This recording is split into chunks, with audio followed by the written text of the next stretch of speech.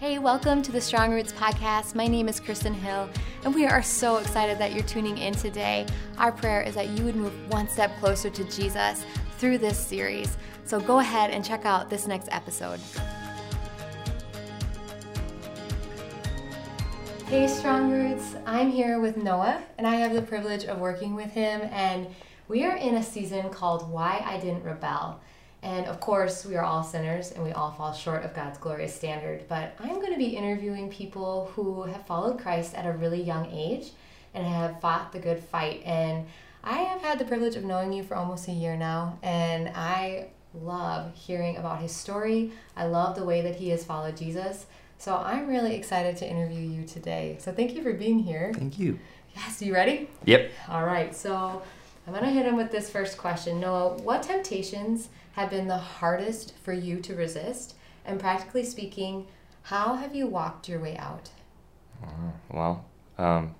Get to the nitty-gritty first.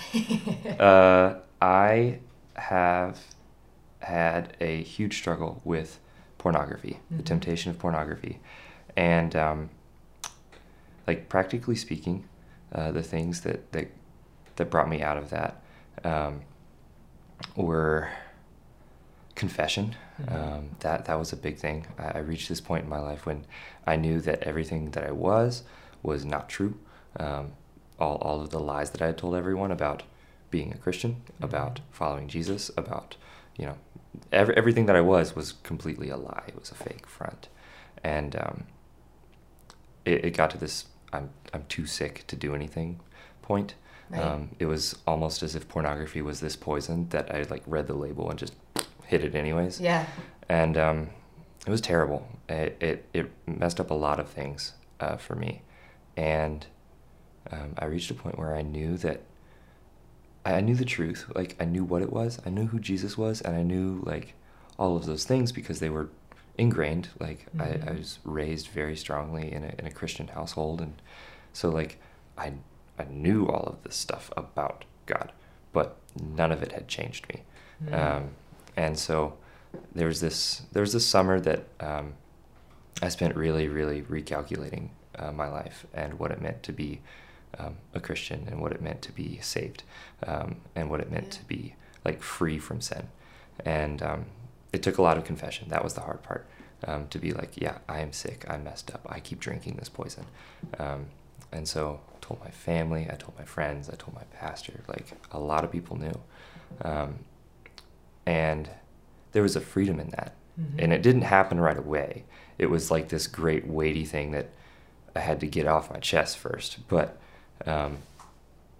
after that, it led to the accountability that I needed. Right. So because my parents knew, they were well, you don't need to do that. Let's lock down the computer. Let's put, they used a program called Covenant Eyes, and it was yeah, it's an awesome program. At the time I was just yeah. And then I didn't stay home alone for months, because that was the primary opportunity for me. Right. And I didn't have a phone at the time, which was another wow, what an act of grace looking back. But yeah, they locked down the computer. I didn't stay home alone. I also got really busy just with a bunch of stuff. I started working really hard, got multiple jobs. I worked at this really cool ice factory, literally really cool ice factory. Wow. Yeah, stuff like that just, I didn't have time to do things. There's, the saying, the idle hands are the devil's workshop.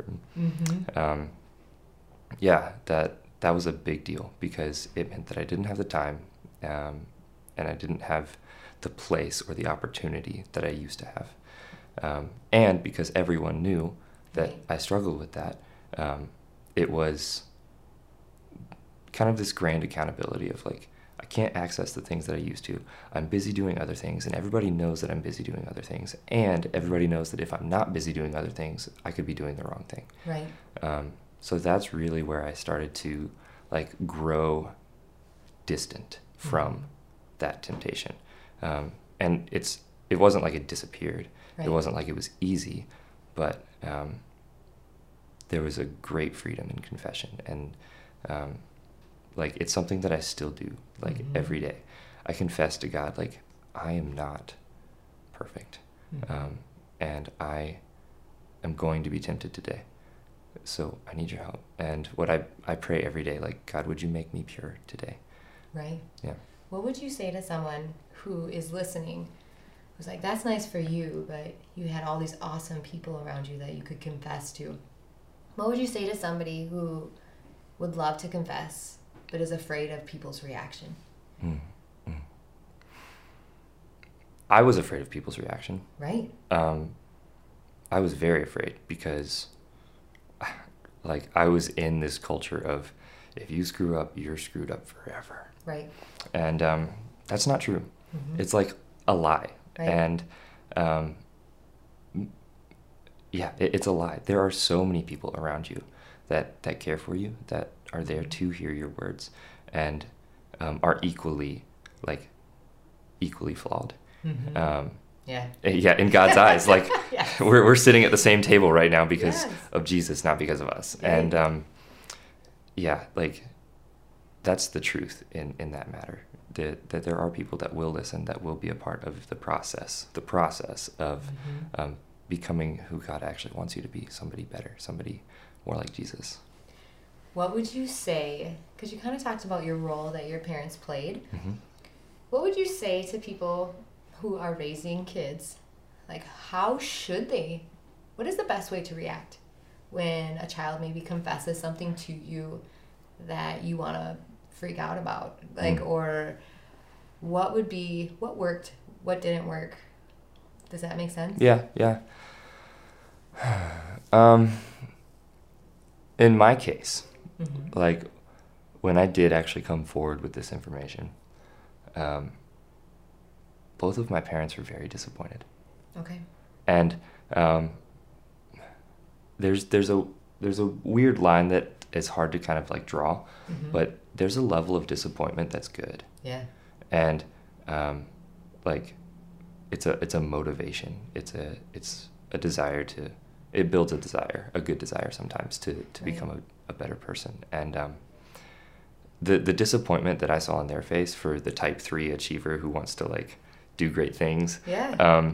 When I saw that look, it was just, I didn't want to fail them. Right. And for so long, they had believed the lies that I had told them, you know? Like, I was the great kid who didn't have that problem or hadn't rebelled. Right. But in reality, I was just like this secret, like, freedom fighter. Well, opposite of freedom fighter. Ugh. You know, under the table rebellion. And yeah, for my parents, when I told them, they didn't scream, they didn't yell, they didn't overly react. I think they did a really good job looking back at just being, that's not good for you. Right. Thank you for telling us, and we're gonna put you on lockdown, like, in a good way, like a good lockdown. Right. Yeah. So if I were telling parents, like, what should you do? Full of grace, seasoned with salt. You know. Yeah. Reacting in a way that's like not surprised, because, like I said, we're at the same table because of Jesus, not us. And so I'm guessing that everyone in some way has had the same struggle in some fashion. Absolutely. So diving into that and being like, man, when I was your age, I had the same thing. Or, you know, even right now, like, yeah, this is where I struggle too. So that was a really good answer. So what would you say to, okay, when you think of rebelling, I think John says this, I think this is a saying, but if you're sinning and you're not having fun, you're doing it wrong in the moment. You know what I mean? Like, a lot of times sin in the moment feels really good, or you buy the lie that it's going to feel really good. How do you not rebel and still have fun? Specifically for me, like, the rebelling that I was doing was like what I thought pleasure was. Like, that was the dopamine hit that I needed. Yeah. Was the pleasure of lust. And there was literally chemical problems in my brain because of it. And still, like, there's effects in Jenna and I's marriage because of this thing that I, like, hardwired my body to do when I was a kid. Right. And there is, sorry, I'm like blanking right now.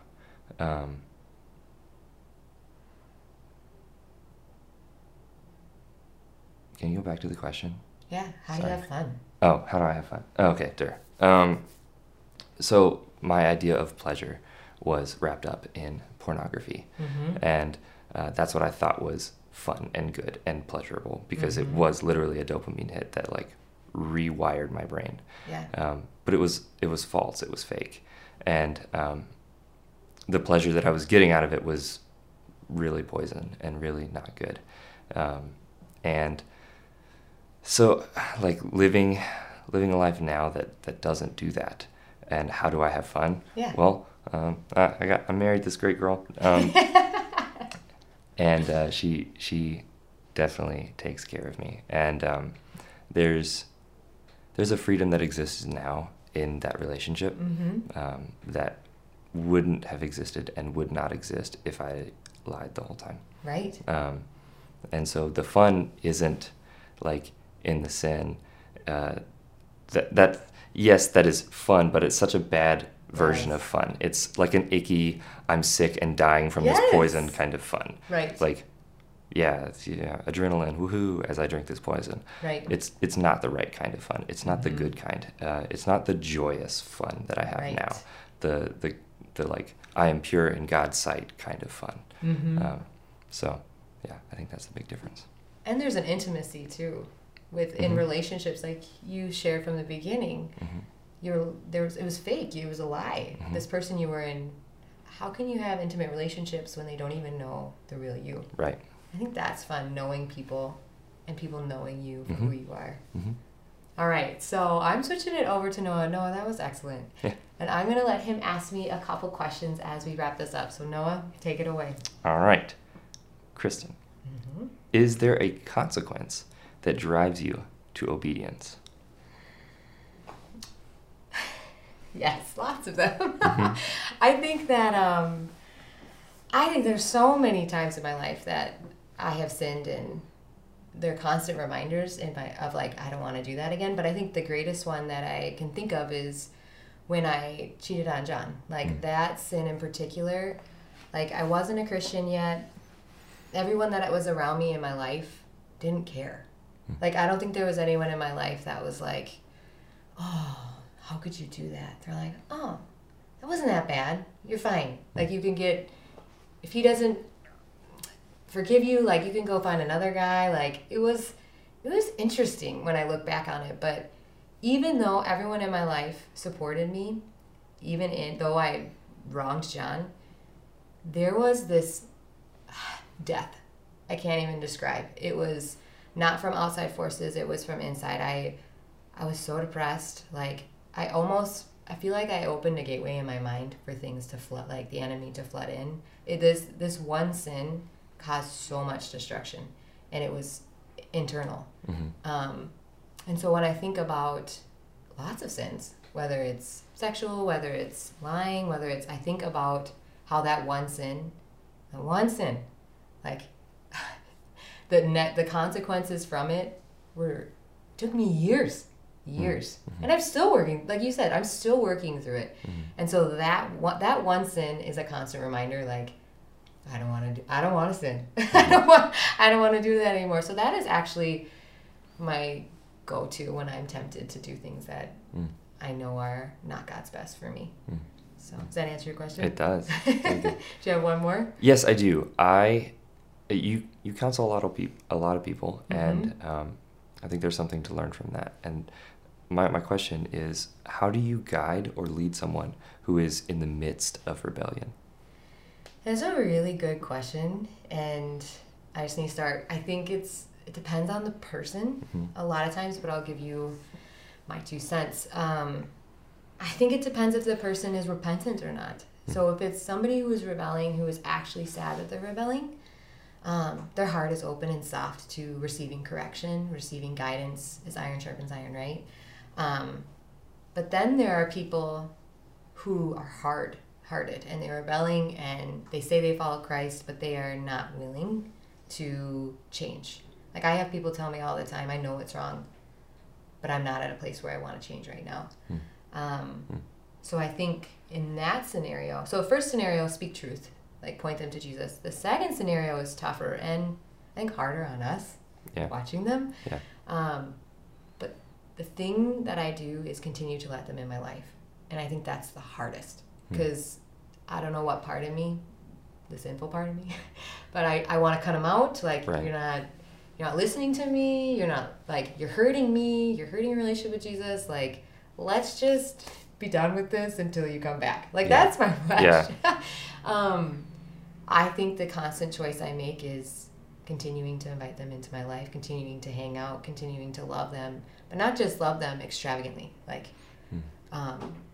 buying them things, making them meals, and loving them, and obviously continuing to point them to Jesus when they allow it. But there's a certain point where you're beating a dead horse and they're not going to want to be in your life if you keep bringing it up and being like, hey, you know, you have to be led by the Holy Spirit. So I think loving them and not just like checking the box, but loving your enemy.